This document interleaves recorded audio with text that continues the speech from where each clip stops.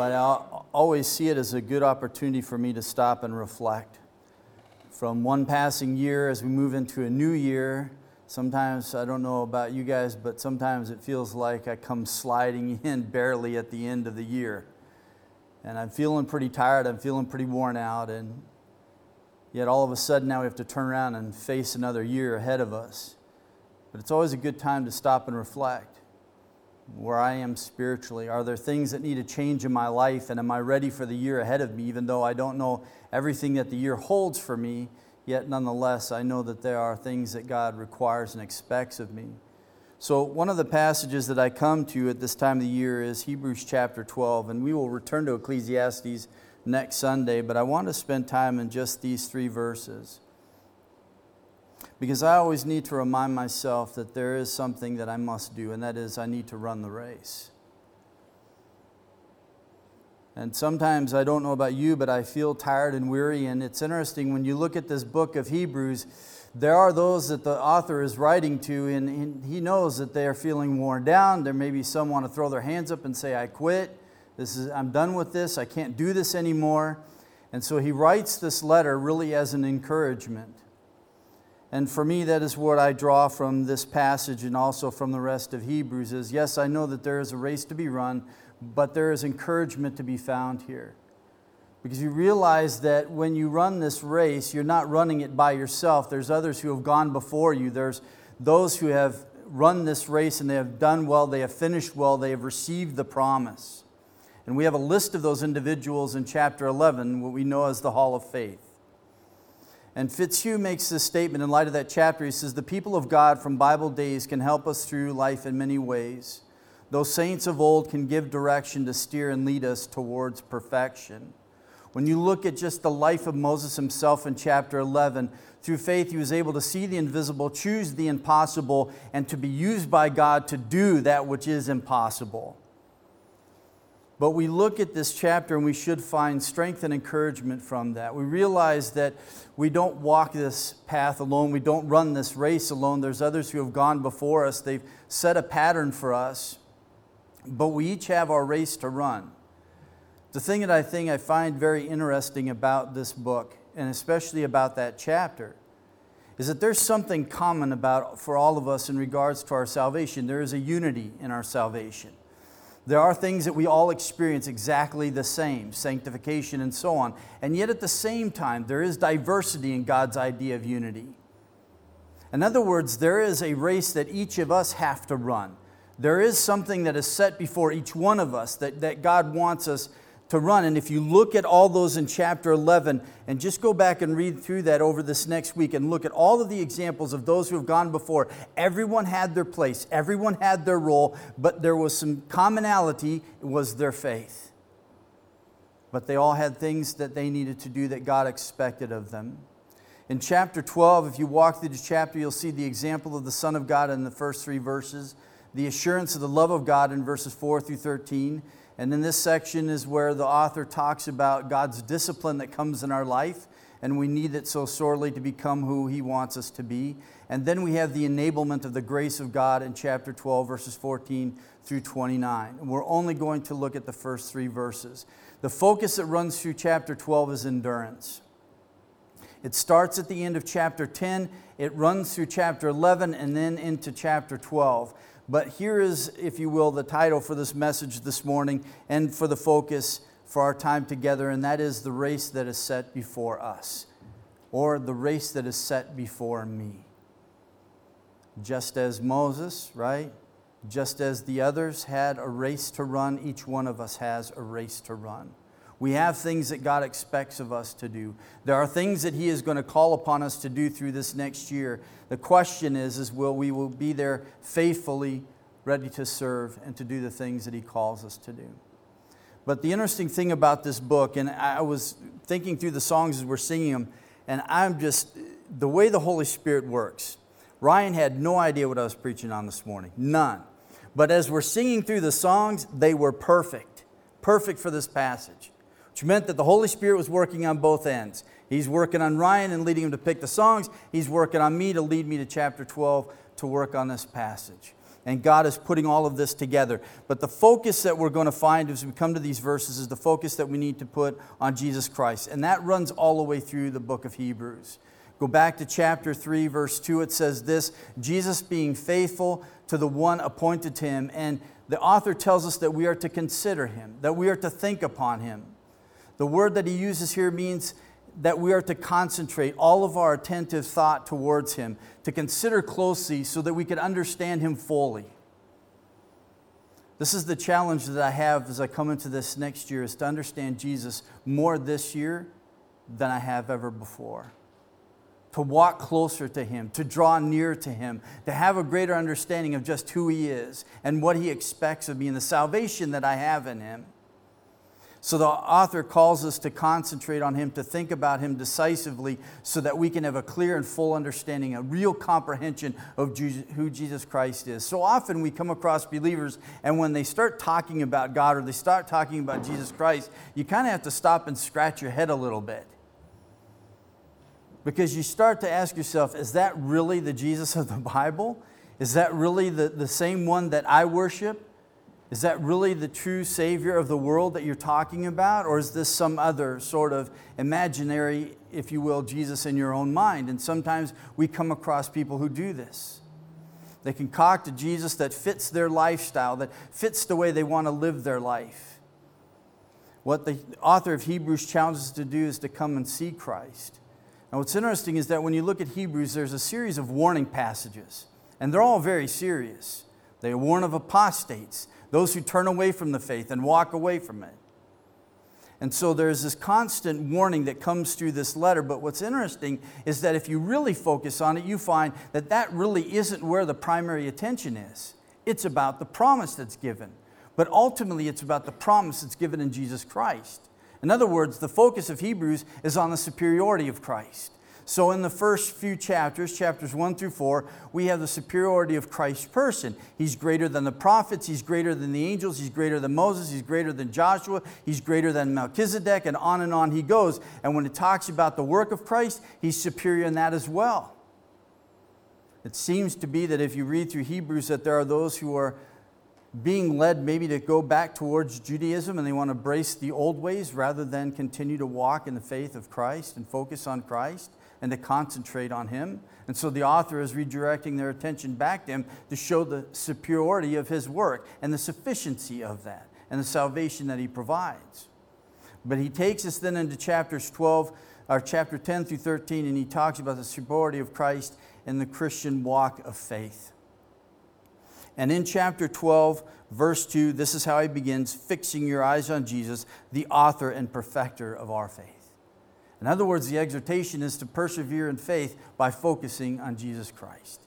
He is the example, but he's also the author, and he is the perfecter of our faith.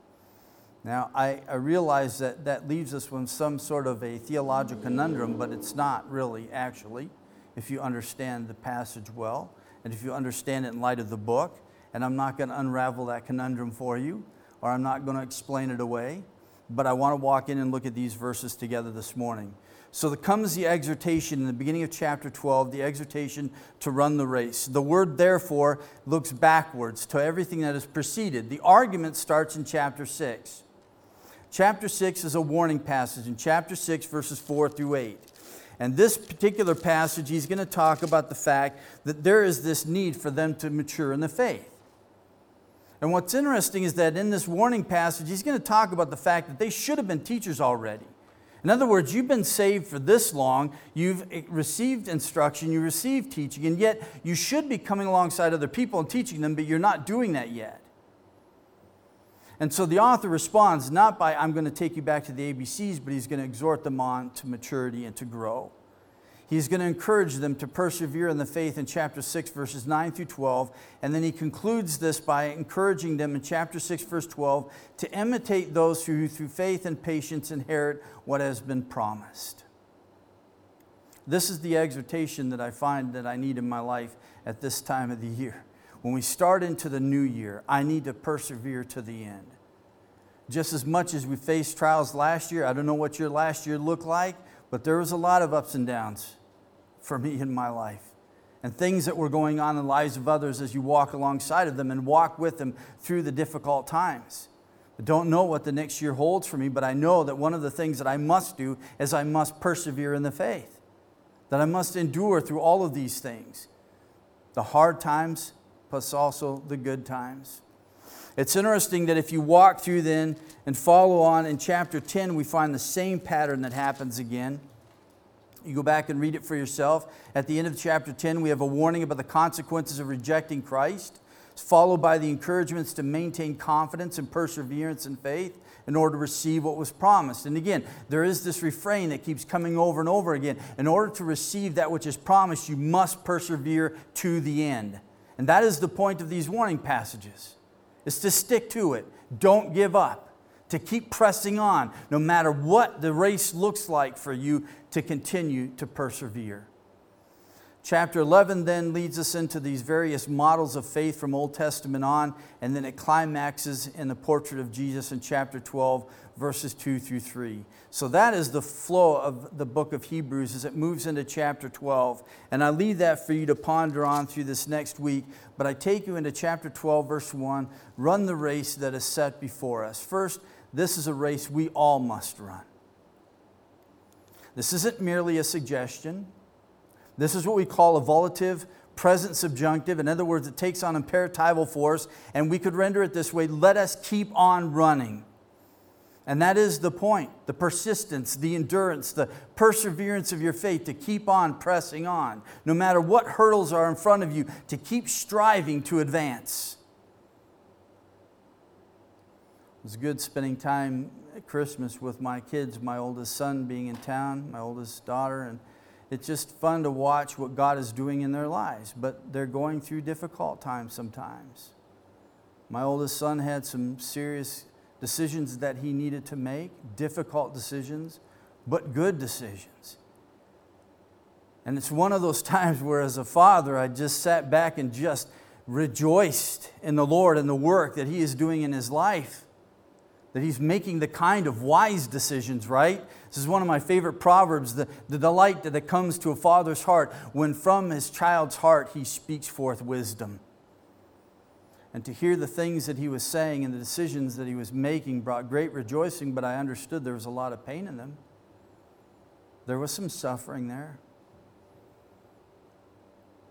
But yet to watch him advance, to see each of my kids strive, to move forward, to move on, to press on to receive that promise that awaits them in heaven, the moving forward with a direct purpose. Sometimes we find ourselves throughout the years sort of meandering, not sure where we're going or what we're about. One of the things that I'm going through the Gospels, and I started this going through Mark's Gospel, and this Jesus' statement that He made to the disciples, that I will make you become fishers of men. Now, Mark is the only one who phrases it that way. I will make you become fishers of men. And all of a sudden, it just dawned on me that this was so intentional. And the realization for my own life is that I need to be intentional about discipling other people. And I need to be more intentional about my faith. And I need to be more intentional about the things that I am directing my life towards and the things that I am pursuing. Because sometimes I find myself just sort of wandering around, right?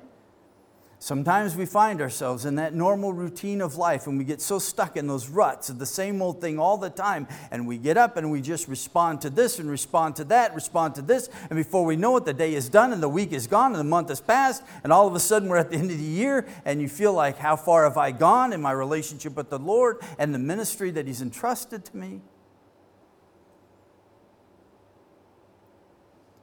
So the exhortation is that we need to be purposeful in what we do.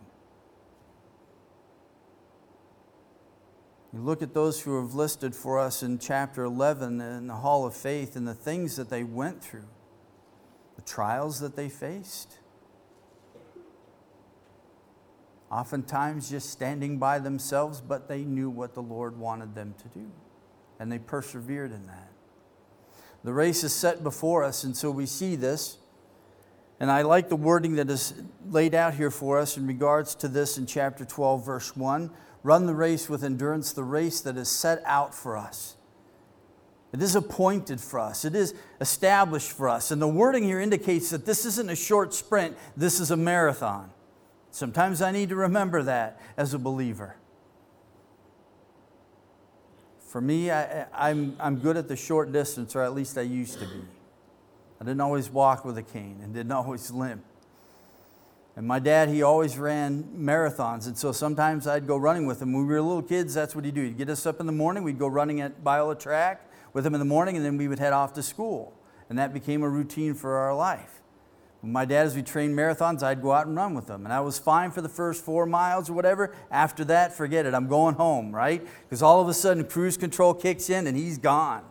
I can do the short distance, I can run fast, but after 4, I'm done. I'm going home.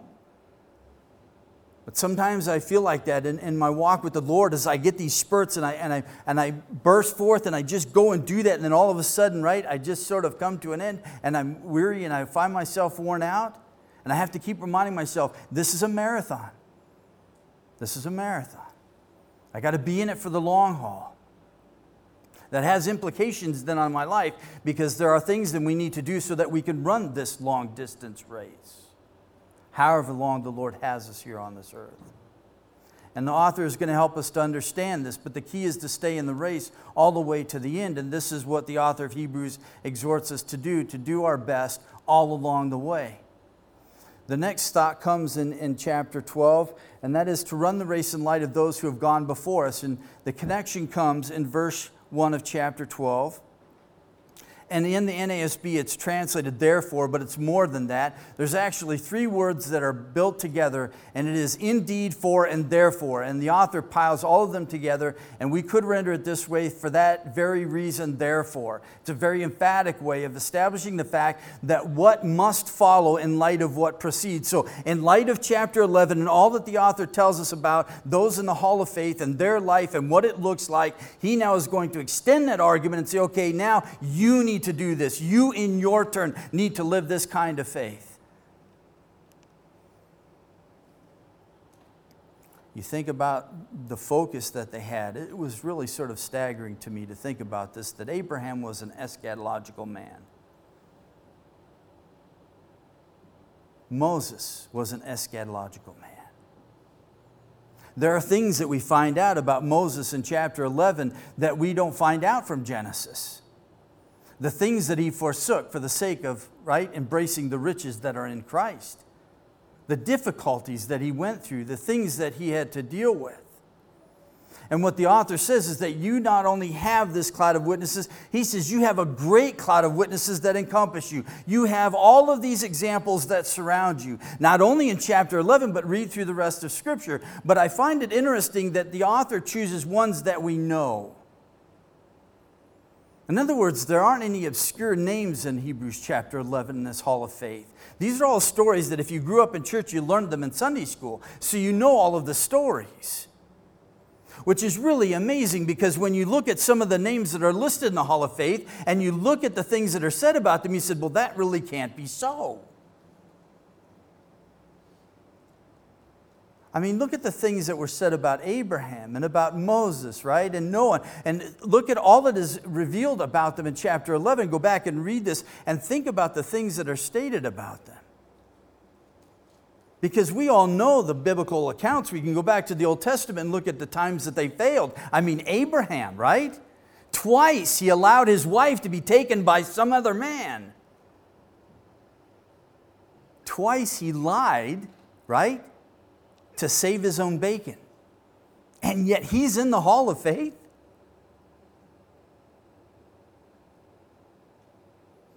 What's encouraging to me when I walk through that chapter is the realization of the fact that, yes, this is a marathon. And there will be failures. We all fail. If we're really honest, like 1 John chapter 1 tells us to be, if we're honest about who we are and about the sin in our life, we acknowledge the fact that we have sin and failures. And we do fall flat on our face. But we get back up and we persevere like those that are in chapter 11. In other words, the exhortation is to persevere through those things, through those failures, through those moments of sin. And the realization about it's about the long haul, not about the short sprint. As parents for our children, we have to remember this. Sometimes they might find themselves in a point in their life where they're struggling, maybe struggling in their faith. And we have to remember that this is a marathon, not a short race. But the amazing thing about all of these individuals, if we notice in chapter 11, that they're all attested to. They are examples of faith for us. Chapter 11, verses 1 and 2, now faith is the assurance of things hoped for, the conviction of things not seen. For by it the men of old gained approval. They were witnessed to by God in the pages of Scripture, and witnessed to by God in chapter 11, affirmed the fact that they are ones who can demonstrate for us the nature and the possibilities of faith in our life.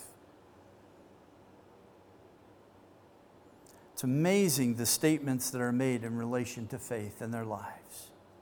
They are meant to bring us instruction, conviction, but also encouragement. The realization that we stand on the shoulders of others. This is where I realize that there is a divine mandate for biography. I read history not because I like history, but I just don't. I don't like memorizing dates and any of that. But I find that it's so good to go back and look at our past and see where we came from as a church, and to see the lives of those who went before us and the things that they went through. So my wife, when homeschooling the kids, she would do that with the kids. As she reads through all the different missionary stories of different individuals who have served the Lord with their life, who've run this race of faith and who endured to the end. And read about their lives. And what I like, and sometimes I get frustrated about reading these books about missionaries, is the fact that oftentimes you get all the highlights but not the lowlights. You get all the positive things but not the negative things. So one day there was a pastor who had passed away, and his wife was donating the books. She had them laid out at a conference I went to, and she set them out. She says, if anyone wants anything, just come and take it. And one of the books was a story of Adoniram Judson. And I've read it before, but I picked it up and I was flipping through it, and I noticed that there was some comments about difficulties in his life. And I said, all right, I'm going to take this and read it. And I so appreciated the author and the approach that they took in writing about his life. Because instead of just merely giving us the highlights of all the positive and great and amazing things that happened in and through his life from serving Christ, but he also talked about the difficult times in his life. He talked about the time that after he lost his wife and his children, he ran off into the forest and he dug a grave for himself, and he sat at the edge of it and he waited to die. And that was right before one of the most fruitful times in his ministry. For me, it helped me realize it isn't all about highlights. Everything isn't going to be great in my life. Everything isn't going to go our way. There are going to be those down points, those times where you start to question and doubt. But this is what Hebrews is for us, to exhort us on, to persevere in the faith, to turn our eyes towards Jesus and fix our gaze on Him and not take our eyes off of Him. Because that's usually when we start to sink, isn't it? Like Peter. We're fine as long as we keep our eyes on Him, but as soon as we take them off of Him. So the author says to run the race without encumbrance or entanglement. He says, if you notice in verse 1, we must get rid of every encumbrance and the sin that easily encircles us. So two things he deals with here. Encumbrance, just a broad reference, and then to sin. And this we all understand, run the race of endurance. It's Hebrews. If you walk through Hebrews, you'll see that there are several things that the author lays out that can impede us in our perseverance in the faith. First, suffering, next, shame, and the other is sin. But it's interesting that in this particular passage, he talks about these encumbrances, the amoral things. And he talks about the fact that we need to set these encumbrances aside. This is such a powerful passage. And I talked about this with my oldest son, because there were some decisions I had to make in my life that were not easy. And I had to make them in light of this passage. I had a friend, Steve, and his last initial was M, Matrina. Steve and Steve. I knew him since I was a little kid in elementary school. We hung out and did everything together. We were so close we could finish each other's thoughts. But the problem is that we just were not good together. we just got in trouble all the time. It was like gasoline and a match, right? I mean, but we were best buds, and we'd always been. But I came to a point in my life and I realized that I just cannot stay in this friendship. Because if I do, right, it's going to continue to draw me away from the Lord. And if I truly want to walk a life that is surrendered to Christ, I must end this relationship. And therefore I did that. And it was a tough thing for me to do. And that wasn't the only relationship I had to break with. But the author here leaves it broad like this because there are so many things in our life that hinder our faith, that hinder the pursuance of running the race with endurance. There are things that are weighty to us in our life, things that we cling to, things that we need to let go of. So this is always a good time for me to stop and just sort of evaluate my life and ask myself, what is it that I need to get rid of? For running the marathon, it's funny because when I watched my dad, he'd run these marathons. The first one I went to was in Arizona. That was brutal. The last couple miles, I had my dad's arm wrapped over my shoulder, and I had to help him. And he walked the last couple miles, and then his body just gave out and stuck him in the van. That was the first marathon, I think, that I went to with him. After that, he ran the LA and then the Boston. The thing that is interesting watching the marathons is the fact that in order to run that far, 26 miles, and to do it in the time in which they do it in, you need to shed everything you can possibly shed that will weigh you down. So I used to make fun of them because they wear these really, small, paper-thin kind of shorts and these really thin jerseys, right? And this is what they would run in. But you understand if you're running 26 miles, and especially if you're doing it in Arizona when it's really hot out, right? You need to shed everything you can possibly shed so that you can run that race. This is what the author's talking about. What is it that's hanging you up? What is it, if you look back over this last year, what has been an encumbrance to you in running this race? What is it that you need to shed yourself of in your life? The next one is easy, the entanglements that trip us up, the immoral hindrances. This is the sin that gets in our way. I always think about this passage because the way that the author describes it in Greek, it's like it's nipping at your heels. And so keeping up the running in my life, when I was older, we lived in Angeles Crest in a place called Alpine Way, in the backside of the mountains near LA. And so I would go out of the house and I would run up and I'd start running up the mountains. Going up the hill was a piece of cake for me and I liked it. So I go running up the hills. I like to where my lungs start burning and my heart feels like it's going to explode out of my chest, and then I feel like I'm doing something, right? But it's coming down the hill that was the hard part because it's the pounding on your knees and ankles as you do this, right? But as I come down the mountain, I would always, as a habit, when I learned with my dad, is that the last little bit of my running, I would just sprint it out as fast as I can.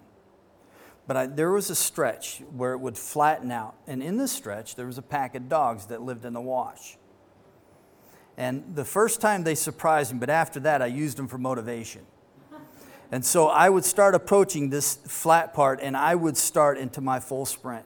You would hear them barking before you saw them. But then all of a sudden, here they come. They're just start nipping at your heels. And that was a good incentive for me to keep running and run fast. But every time I come to this passage and think about the entanglement of sin, of that nipping at your heels, this is the image that comes to my mind. But we all have that.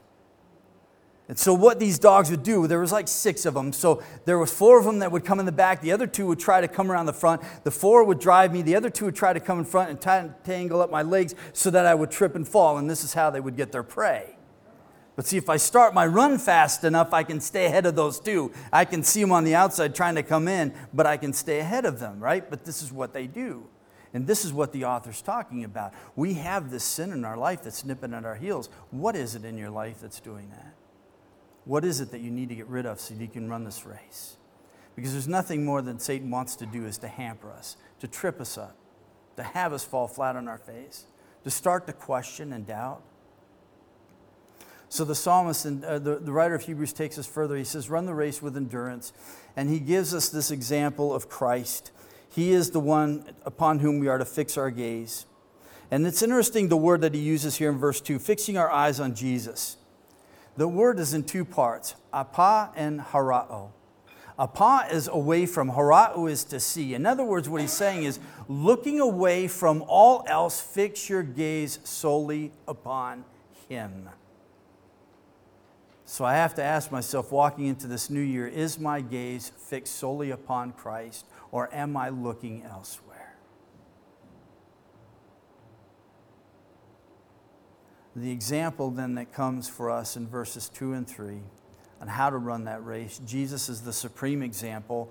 Go back and read through, if you will, through Hebrews and all the times that we have reference to imitate, to consider, to ponder, to think upon, to fix our gaze on Jesus Christ. Never take your eyes off of him, because he is the author and perfecter of faith. I love this statement. The author, when he talks about this, he is the consummator, if you will, of our faith. Now, again, I realize there is a theological conundrum here, and I'm going to leave this for you to dwell on. We have warning passages, and yet at the same time, we have this amazing statement of the fact that Christ is the author of our faith and also the perfecter of our faith. In other words, he is the one bringing the life of faith to its complete conclusion, to its consummation. Some have rendered it the finisher, but it's an unfortunate rendering, because bringing it to perfection is better, because it's the idea of completion here. Jesus endured the cross and the scorning, its shame. Jesus endured opposition, hostility from sinners. As he talks about the issue of dealing with sin in our life, just think about verse 4, and I'll leave this for you to ponder on. You have not resisted to the point of shedding blood in your striving against sin. Jesus endured all of these things. He set the example for us, and in the end, he was exalted triumphantly as a result of such endurance. The exhortation to all of us through this next year is to keep your eyes on Jesus. We have a race to run. It's not a short sprint, it's a marathon. But keep your eyes on Jesus. Fix your gaze solely upon him. Remove those things that are encumbering you, and remove those sins from your life that you know are hampering you in the process, so that you can be used by God in such amazing ways in the year to come. May God help us. Dad, would you close in order of prayer?